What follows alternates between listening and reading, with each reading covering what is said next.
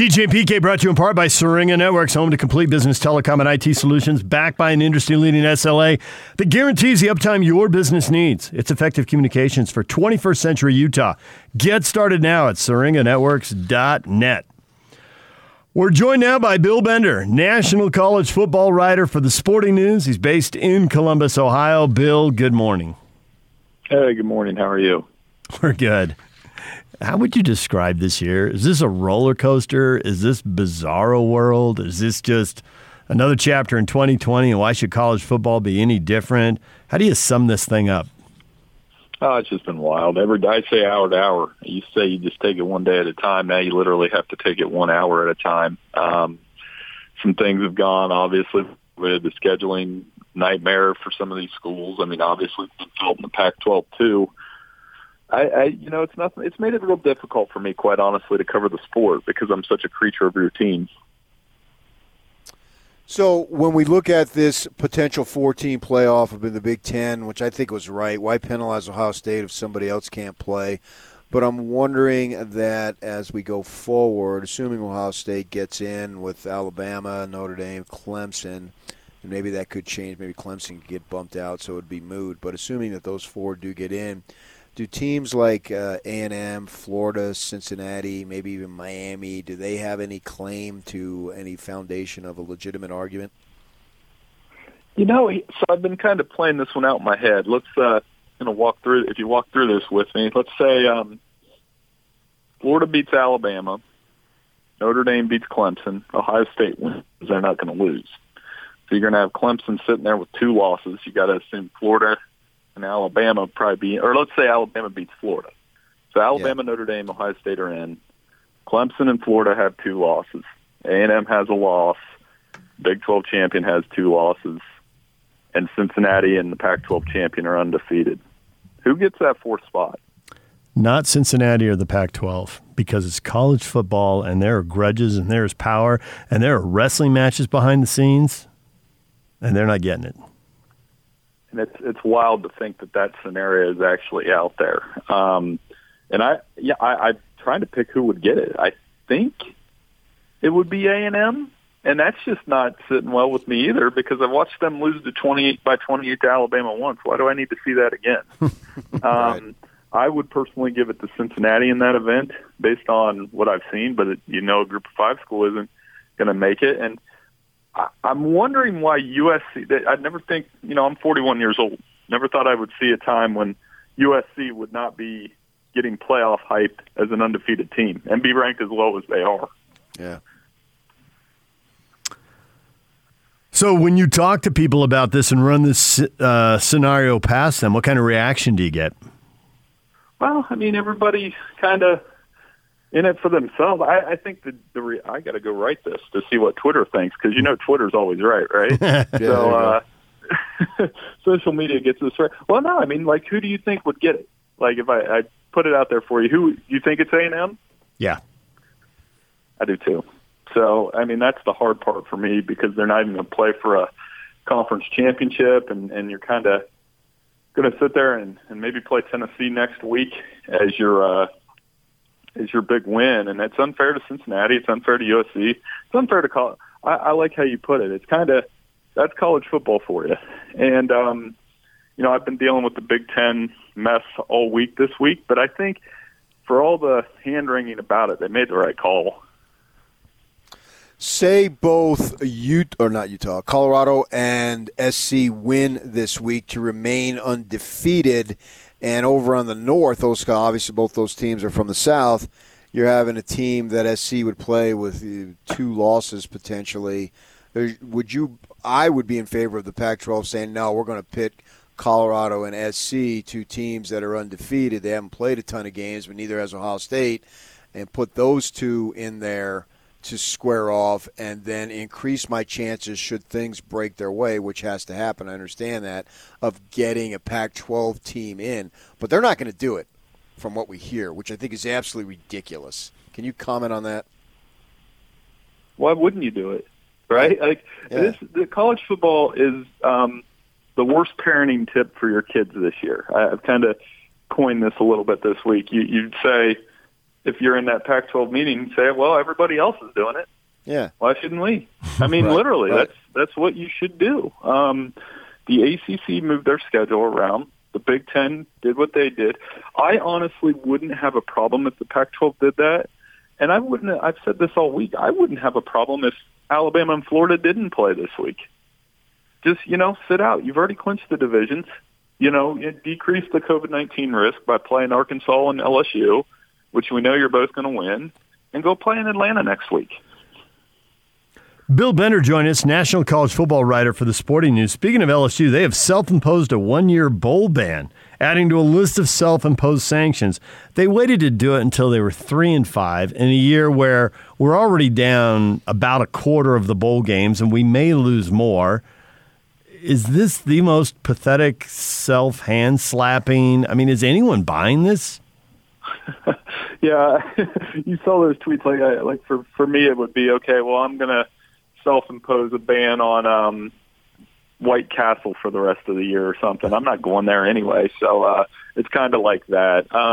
Yeah, and they've been the one program this is 2020 in a nutshell too, that they go from a national championship, one of the best teams I've seen, with the best quarterback, with one of the best seasons ever to happen, to this, a mess on the field, mess at quarterback, a mess off the field. Whether it was the Darius Geis allegations, the stuff that happened with Odell Beckham Jr. on the field, improper benefits, it's all out there now. So, Ed Orgeron's going to survive this, but I think what it did was basically cancel out everything they did last year, and he'll head into 2021 with quite a bit of pressure on him. What are your thoughts on the Jim Harbaugh Michigan situation? Oh, I get that one a lot too, and I think it's strange to say it this way because they didn't duck Ohio State. They didn't purposely try to ruin Ohio State's season. When you have 45 guys out, you can't play. I think what happened this week, though, will make, and another one I've kind of coined here, extension will be slightly more palatable for Michigan fans. They're going to have to make some changes to their defensive staff. They're going to be facing a lot of pressure next year, given what they showed this year in 6 games, which wasn't very good. I just don't know. Unless Harbaugh wants to move on and go to the NFL, I don't think they're in a big hurry to get rid of him. And they're going to have to recruit better. It's a big checklist. And if he ends up walking, you got to go get Matt Campbell like right now. Is Fickell of Cincinnati all set? Is he going to move? There aren't going to be that many jobs open, but there are some jobs open. Is everything just is the coaching carousel going to be largely status quo? Because he seems to be right at the top of the list. Right. Well, there's 5 openings that have come open, and Shane Beamer filled one of them at South Carolina. I think this year, just for various reasons, obviously, COVID-19, budget cuts, those kind of things, there may be fewer. I mean, typically I go through this part of the year and there's 20 or more in the FBS out of the 130. There could be 12 to 15 maybe this year. There's always a couple surprises.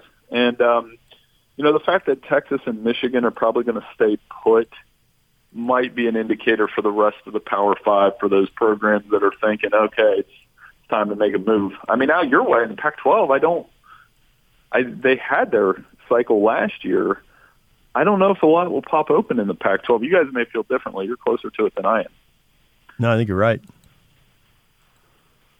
So that makes it, less stressful for me over the next couple of weeks. And that's one of the things that we're going to experience here in the next 2 weeks is it's very compressed from conference championship week, from an everyday schedule change, from the fact that I've got, I do our bowl projections every week, and there's teams that have accepted bowl bids. There's a bowl game on the day of the conference championship games. It really is, like I said, it's broken up my routine a lot, but I'm still enjoying it. Going big picture, is there a little bit of an issue with college football in that it seems like it's the same handful, maybe 2 handfuls of teams that are really only competing for the college playoff every year?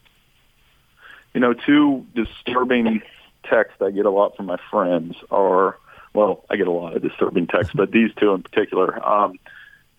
Comparing it to women's basketball, when you had Tennessee and UConn and Notre Dame going to the Final Four every year. It's very apt. And then comparing it to AAU basketball where, and this isn't Clemson and Alabama and Ohio State's fault. They develop guys, get them ready for the NFL, but these kind of super teams, you look at the recruiting rankings, that hasn't changed. And some people think that an 8-team playoff would open that up a little bit, but it's kind of my contention that Alabama, Clemson, and Ohio State would just crush everybody in the quarterfinal. Maybe that would balance out over time, but it's really hard to compete with those three programs. You know, I think to circle back to the playoff discussion, part of the reason that it's so hard to figure out who number 4 is, maybe there's just a big break from 3 to 4. I mean, with the numbers, it looks nice and stacked and all that, but the truth is the teams aren't as close as the numbers would suggest. And we went to a 4-team playoff because sometimes you were leaving out a third team that deserved a shot, but that doesn't mean there's a fourth team that deserves a shot. Maybe there really is this Grand Canyon separation between team 3 and 4, whether you think 4 is Cincinnati or A&M or Coastal Carolina or USC.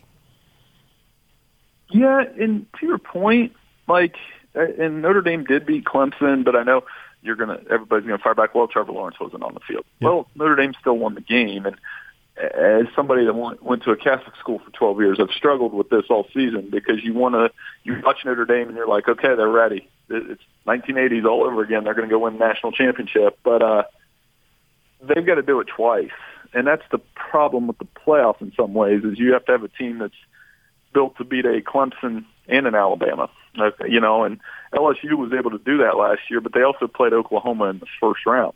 Clemson had to go through Ohio State, then LSU. It's not easy to do. So I think Notre Dame's really good. I think they are playoff worthy. If they beat Clemson, it'll add a little jolt to the playoff too, because they'll get Alabama or Ohio State in the next round. That'll be a lot of fun. So what changed with Notre Dame? Because it seemed like it was slipping, the academics were too tough, blah, blah, blah. And Kelly, if they're that good, then he's gotten them back. He has. He's done a good job. Well, I mean, look at their pieces. They've got NFL guys. They've got an NFL tight end. They've got an NFL running back. Ian Book has been awesome. I mean, I don't know where the criticism of him comes in. He's a good player. And then their defense, they've got an All-American linebacker. I think that Clemson loss in particular kind of opened his eyes to what he needed to do and who he needed to recruit. And they looked pretty good doing it.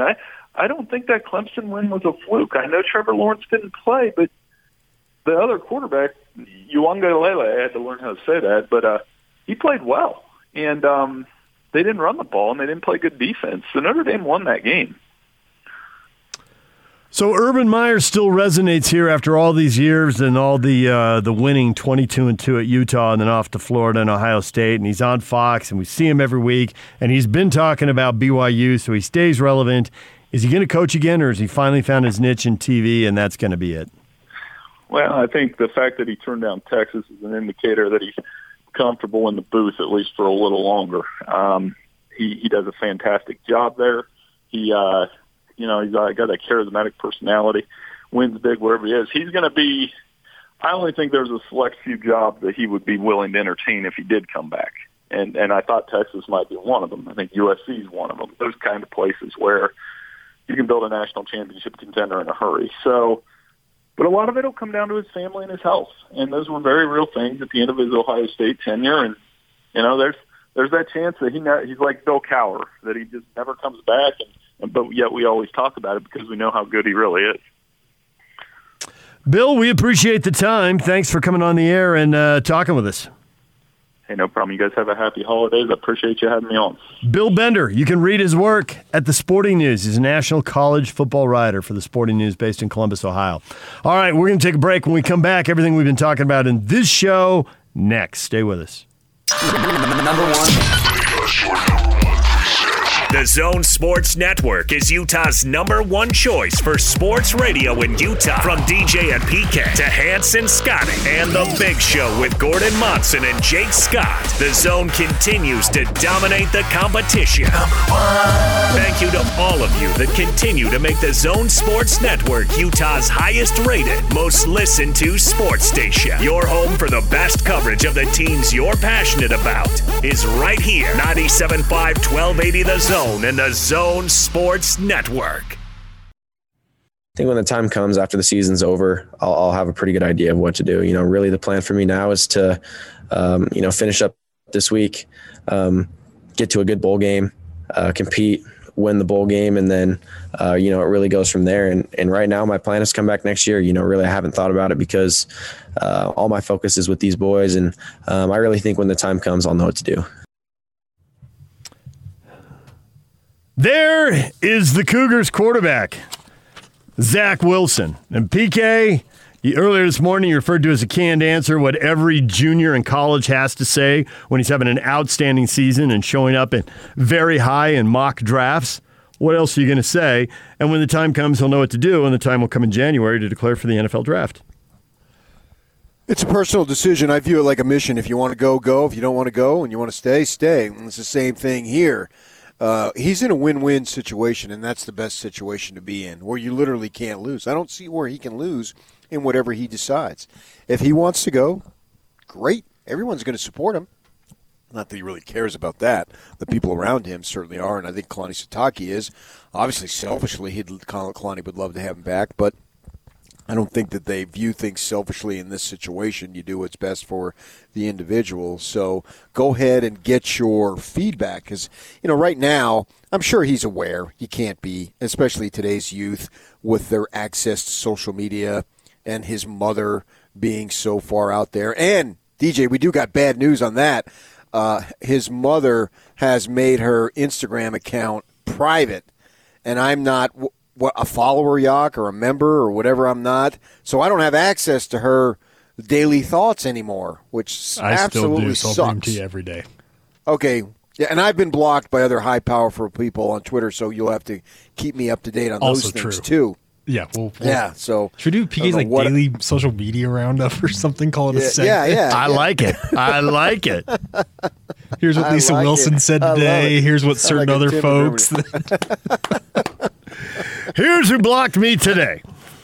Yeah, that's all. And here's what they're saying. Sign of privilege. Here's the most outrageous thing I saw on social media. Actually, I don't give a crap what any of them say, but whatever they want to do is fine with me. So he knows about what people are saying about him, but I don't think that he's, and maybe I'm wrong, but this isn't the time of year and during the season to go get that official feedback.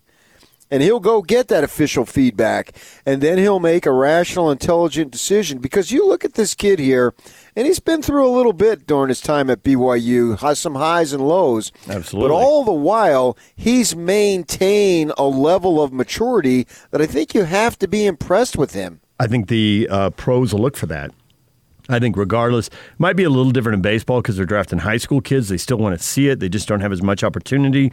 But in football and in basketball, where you've got, and football more so than basketball because the basketball players come out earlier, but you have a chance to have adversity, and how do you handle it? How do you bounce back? And I am 100% sure that NFL people will be trying to find that out. You and I have both had scouts. When they know we cover somebody, they want to know what somebody is like. When Kyle Kuzma was at the U, I got asked, what is he like? Like, he's the most blunt, direct dude. Like, you just ask a question and you get an answer. He doesn't have any time for any nonsense or anything. It's just kind of who he is. And I think we've seen that going forward. And I think that people will want to know with Zach, hey, there were painful losses. There were fourth quarter blown leads. There were multiple injuries and multiple rehab. And so, there were highs and lows, and it was a roller coaster. And how do you handle that? And they want to know that because whatever the issues are, and man, you can speak to this, PK, whatever the issues are, when you give somebody a lot of money, that does not eliminate the issues. No, not at all. Certainly. In fact, it actually increases that. That's what I've been saying about these college kids, giving these kids money. Well, you better give them some training, too, because a lot of them, or at least some of them, I don't know to what percentage, come from impoverished backgrounds, and all of a sudden you're going to throw some money at them. Well, they're going to be people with their hands out, and how do you handle that? So, in unintended consequences, giving kids money. Now, I think that Zach Wilson is going to be fine in that regard because you look at him, I don't think he's had any missteps. And he's handled things very, very well. He's a good interview, but doesn't really give himself up to put himself in a position to say something that's going to come back to bite him. So he's really handled all this attention in a manner that it reminds me of the way John Beck did. John Beck always made himself available for interviews and gave you in-depth, deep answers. And at the same time, he never really had any missteps there. So, and maybe that's the connection, because what I learned this year is Zach Wilson drove uphill in reverse 14 hours a day to meet with John Beck. Uphill in reverse. That's great. He walked in the snow to California. No, pulled a handcart in the snow to California. Nice touch, Yak. And nice touch. To add it to our station, fortunately, because I think John was down in the Orange County area, Zach did not get derailed in San Bernardino. Good. Nice. Well played. How are you holding on? Where are you? I'm in San Bernardino. I'm in San Bernardino. Still the number one, what would you call it, drop of all time in sports radio history in Salt Lake City? A classic, to be sure. I think it's number one. My lineup, I don't have a fourth. I've got a big three. It's San Bernardino, first team All-Whacker, and You Don't Sound Like a Debbie.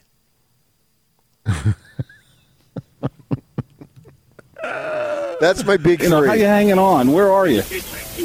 I'm in San Bernardino right now. You know what, though? An absolute clapper. But underrated and all of that. What about the day? Were you there the day? And I don't know, it doesn't quite fit, but I heard it was awesome. But I think Hatch was filling in. Ryan Hatch was filling in for me and spilled coffee all over himself. And the screaming, "Ooh, it's hot!" Was that in the morning show? Were you there for that, or was that in the afternoon show? It was not in the morning. I think it was midday. He's a first-team All-Whacker. That's not really a screw-up. I don't know. Spilling boiling coffee all over yourself. Yeah, but it's that different. It's different. That's not a different. radio drop. No, it's different. That could happen. You don't really sound like a Debbie. Well, I've been one for a long time. You know what doesn't get credit there is that she handled that so well. Oh, perfect. Yeah. Perfect. Well, yes, that literally perfect. Well, I've been one for a long time. And she didn't miss a beat. That was what was so awesome. She went right into that. And I don't even remember what she was talking about. No, I don't either. Youth Cougars Jazz, whatever. I mean, it was. And I don't understand why you questioned her gender. It made no sense. Because her voice was deep, and because our producer at the time. I've been one for a long time. We have a different. All right. I don't think her voice sounded like a man. Is that what you're insinuating? That's what I thought at the time. It's not her voice does not sound like a man. Well, I misread it clearly. I mean, we've established that over the decades. I know, but why even bother to bring it up? That's a good point. Because, well, never mind. I just explain my way deeper into the hole. Let's just go to San Bernardino, people, and get somebody who was all whack first team. And there you go. And then we just have it all at the same time. And I was disappointed in myself yesterday because as I sat down at 7 o'clock to watch that Boise-BYU basketball game last night, I thought, how many times are we going to interview Riley Jensen on the very night that one of our teams is playing Boise and we didn't bring it up? Yeah. There's another one. Yak, you got another one. I don't know why I'm doing this. These reflect poorly on me. But you got the PK was gone and Pace was there, and I nearly killed Pace. He was so startled. You know, I was trying to say NASCAR, a spectacular wreck. Got the wrong vowel. It happens on Monday mornings. Pace is but that's more understandable. The white, but it's still not good. And the white all the way around Pace's rack. and the white all the way around Pace's side. Pace was not completely awake. I mean, he was willing to fill in and be a team player, but it wasn't Plan A for Pace. But I just have gender identification issues. Well, and then you had the ultra big flag, but you left out a letter. But those Retail things are places to get the understandable. ultra big flag to call the ultra big flag. Now, that was edited. It had to be edited. We can't constantly repeat that. It was wrong the first time. We didn't need to. But that is far more understandable. Look into your crystal balls. Pardon? Yeah, stop it. That was more on you. That was more you creating comedy there. And then, of course, you, the ultimate John Boy naivete with the Marshall Falk. I'm as pure as the driven snow, people. Never. That one's a deeper cut. Give me a minute. Never. We're not supposed to reflect on the last 20 years. We're supposed to be reflecting on what happened in the show. Hey. I know, but BYU Marshall lost Falk to Boise. happened in the last, It's a 3 years, I'm pretty sure. It wasn't that long ago. Yeah, that was a 3 or 4 year ago deal. BYU did lose to Boise State. Gave him a 2-touchdown lead and rallied to tie the game, but couldn't come back and win it. I mean, obviously, Boise State has their crack. And the W belongs to Emmanuel Acott, who hit the big 3 with 13 seconds left when the game was tied at 70. How'd that dude get so freaking wide open? That's an excellent question. Who decided they needed to go help somewhere? A freshman. You were running around a great defense and leave a dude wide open. Wide open.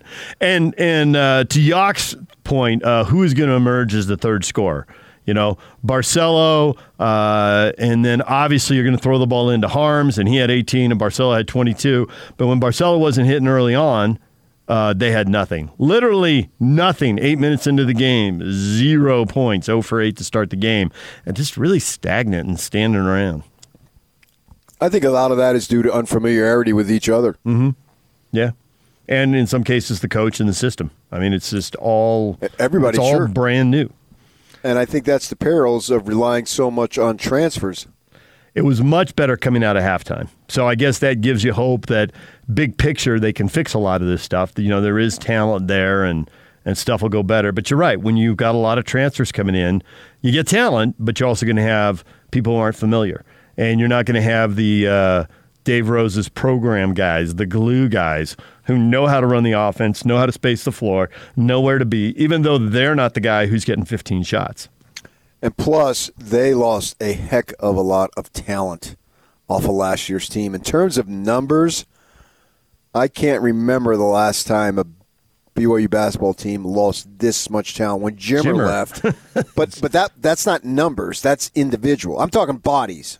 When I say numbers. Oh, okay. I thought you meant like points per game. No, that's 7 seniors off last year's team. Yeah. When you that is a heck of a lot of guys to lose, and that team was really good. You should be losing 3 or 4, and they doubled it up. Right, and so, yeah, I can't recall a team losing that much in the number of bodies, and so it stands to reason you're not going to be as good, or it's going to take some time for you to get as good if you can ever get there. Yeah.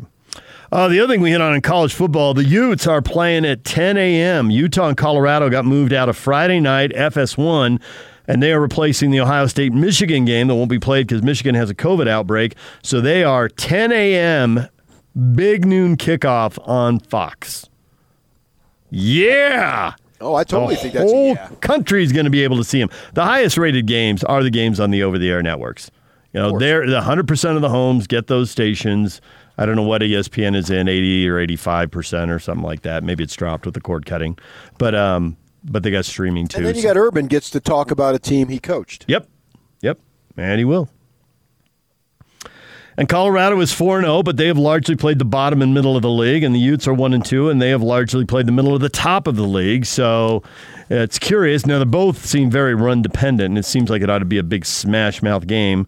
We've got you got a Colorado team that's got a back averaging 180 yards a game. That is just a massive number. Which I think favors Utah because teams don't normally run the ball a lot on the Utes. So go right at their strength and see if it works. And that's been Utah's strength for many, many years. Jarek Broussard averaging 6.5 yards a carry, 733 yards through 4 games. Yeah, I think he's like second in the NCAA, isn't he? Something like that? I can look that up, but yeah, that number he ought to be. I thought I saw that somewhere along the lines. He's a Texas kid. I wondered if he was another really good back out of Southern California, and that's what Oregon State has in Jamar Jefferson, although he didn't play against the Utes. So, no, I don't think you would get many Californians who would go to Colorado. That seems like a long reach. You're literally flying or driving the length of the conference. So I think they think of either a little bit over in the desert, they think of Utah, or they think north. I don't think they think Colorado. Be interesting to see if that changes over time or if that's just the way it is. I think it's just the way it is. Yeah. Colorado, in their glory days, was in the Big 12 and recruiting out of Texas. So the change in the conference makes sense for a lot of reasons, but when you look at recruiting football players, that is a hurdle that's got to be cleared. I think it's just a long way to go. Why go there? If you're a California kid, where it is a long way to go. Talent, why go there? There's so many places that you can go and be successful, particularly if you're a running back. Why would you go fly over Salt Lake City to go to the Denver area? If I'm a running back, I just go to Utah. Yeah, go to Utah and be the guy. Exactly, because you know if you're the guy there, there's a good chance you're going to play in the NFL. The rushing yard stat is not a great stat because teams have played so many different numbers of games. So I got to see if I can find a better rushing yards per game. Well, I think college stats are skewed anyway because you factor in the level of competition. I think the pros, when Locke comes on and starts reciting their this and defense in the NBA and that and whatever it might be, those are far more legitimate because the competition is basically the same. Jarrett Patterson at Buffalo in the MAC is at 230 yards per game. He leads the country. Jarek Broussard at Colorado, second, 183 yards per game. And the guy that the Utes didn't see, Jamar Jefferson, Oregon State, is third at 169 yards per game. Yeah, and he had to sit out for protocol, whatever that means. So that I assume it means he was exposed, not that he had it. That I don't know, maybe his roommate had it or something. I don't know. Maybe another running back and he was in the room, whatever it was. Right. All right, DJ and PK, anything else you want to share? Anything else you want to recap from this show? We did talk with Bowler about the Jazz. They've got their first preseason game Saturday and their second Monday. All the preseason games are on TV. And we talked Rudy Gobert's contract. Not a lot of clarity for the fans. It's pretty quiet. It is an intriguing situation going forward to see what they do. And we knew it was going to come to this. And this is a good situation to be in because that just means the player is good. And so you got to decide what you want. If the player isn't good or isn't making enough impact, well, then nobody cares. So the good side of it is that the player is really good, and then they have to decide. Now, Gobert has spoken many, many times of wanting to win a title and wanting to win it in Salt Lake City. So, at the same time, if he should leave, that doesn't mean what he said was not genuine, because he said it at the time. Things change. This is a business. We understand all that. So I do think that he's sincere in saying what he says, and I don't know that it'll happen. I hope it'll happen, particularly while I'm still employed in sports radio, selfishly. And they have a decision to make, and it's an ongoing thing there, too. And then when you factor in, I would think that the ownership change, I don't know this because I don't know what the bylaws are, how it works, but I would think that the new ownership is already intimately involved in this because we know it's going to happen. The league is going to approve it. I would assume that where they are with that is that you can be involved but keep it quiet. There's a recognition that that's an enormous amount of money, and I don't know, rubber stamp might be too strong, but it seems highly likely that this is going to be approved. Is he owner-elect? Can we call him that? Yeah. And there's no disputing here. We don't need to recount nothing. Right. So I think that you can be involved, but, be discreet and keep it quiet. Do you have to be, though? That's an interesting thing. Do you have to be? What would the other owners say? What would the commish say if it got loud? I think they just prefer it, and you're the new you're the new person, so you just So you don't give any interviews or be out public. But exactly. But that doesn't mean you can't be on the phone with senior basketball people or a player and agent. Be, man. Yeah. This is going to happen. It's going to be a changeover. Everybody wants it as smooth as possible. Let the guy do his job. The ownership has agreed to sell it to this man. This man meets all the qualities that you need and checklists. And let him get going here and take care of it. John Wilner has just tweeted out something about the Pac-12 title game, and we will get to that. And actually, it makes sense, so it probably won't happen. We'll get to that next. Stay with us. And it's all over almost here. Don't go nowhere. Time for your feedback. John Wilner at Wilner Hotline is tweeting out, my speculation Pac-12 schedule for Week 7 will pair division runners-up in the same location as the title game. If a championship game participant is forced to back out in the last 24 to 36 hours, then the replacement process is easier. What? That's a lot of logic there, PK. Explain it to me. Break that down. I lost track. Let's say USC and Washington are in the title game. He's saying whoever finishes second in each division, have them play each other and have them play each other close to the title game, which I assume you're not going to play in LA right now, right? The way California's going. So USC would be at Washington. So you play the second game up in the Pacific Northwest somewhere so that you can put a team in quickly into the title game in case somebody has a late outbreak.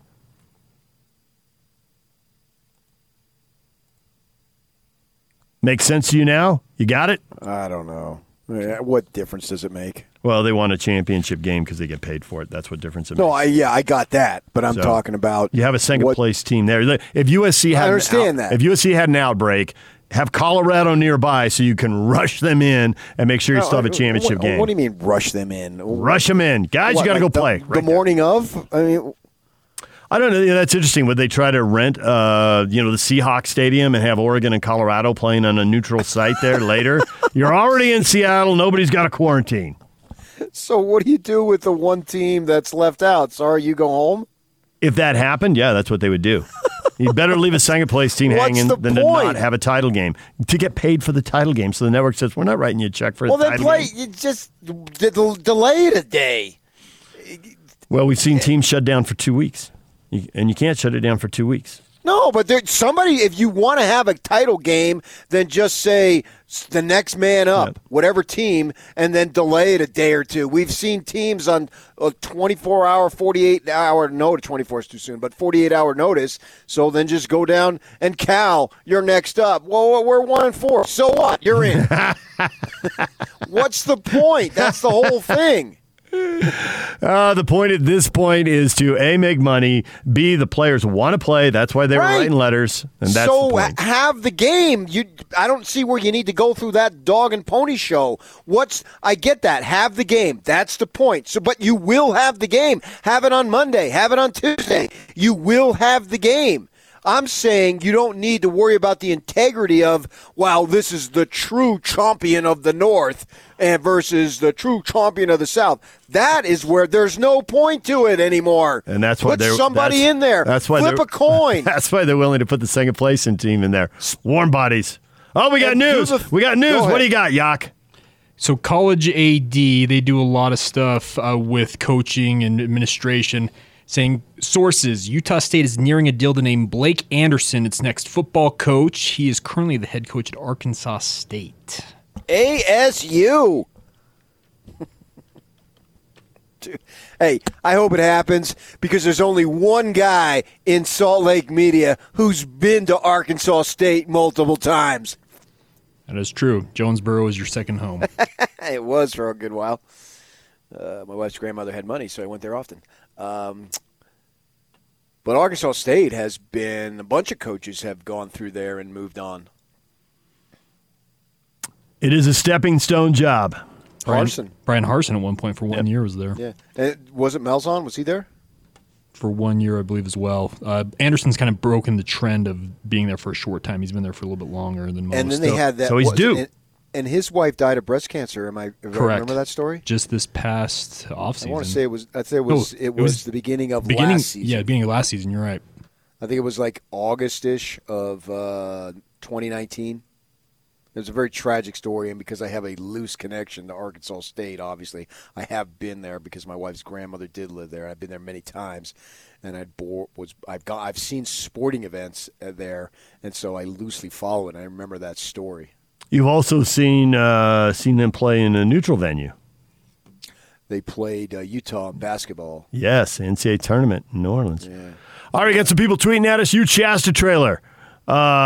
Would they rush them in the morning of the game so they can win by 9 and not by 2? Oh, that's good. That's excellent. Good. Yes, Shasta trailer. That's two different things. That wasn't the same game that he wanted to win by 9 and not by 2. It makes it all the more impressive. That was Stanford. Oh, absolutely. I totally. Shasta trailer is all over it. Thankful. I love that guy. I've never met him, but I love him. Christopher says, I thought the Pac-12 title game was permanently moved to Vegas. Did I miss something? Yes, they delayed that 1 year and decided to play it on a home site this season. And the whole Vegas experiment with the Pac-12 title game, kind of following in the footsteps of the wildly successful basketball tournament, will start next year when they can put fans in there, hopefully. That's great. Also, Shasta trailer says, my top 3 Zone Sports Net drops are San Bernardino, All-Whacker, and Pro Bowler. Pro Bowler? Pro Bowler? Pro Bowler? The Pro Bowler, that was a funny exchange between Lloyd and Jake Scott, definitely going back and forth on that, not knowing who's on first. That was funny. Let's get to the audio vault, though, Tony. Here we've got a former Pro Bowler who apparently now is a lingerie league football coach. Is that right, Lloyd? That's correct. A bowler? Gary Clark. What does bowling have to do with football? Oh, well, a lot, actually. Just ask Mike Sanford. I talked to Mike Sanford. Yeah, he's at length about that. Yes, yeah, we had a very long conversation. Apparently he's flipping out on the refs, though. Hit it, Lloyd. All right, we are all done. Scotty and Hans are coming up next. We will see you tomorrow. We'll see what Scotty has to say. What can Scotty add to the Arkansas State story? DJ and PK, we'll see you tomorrow.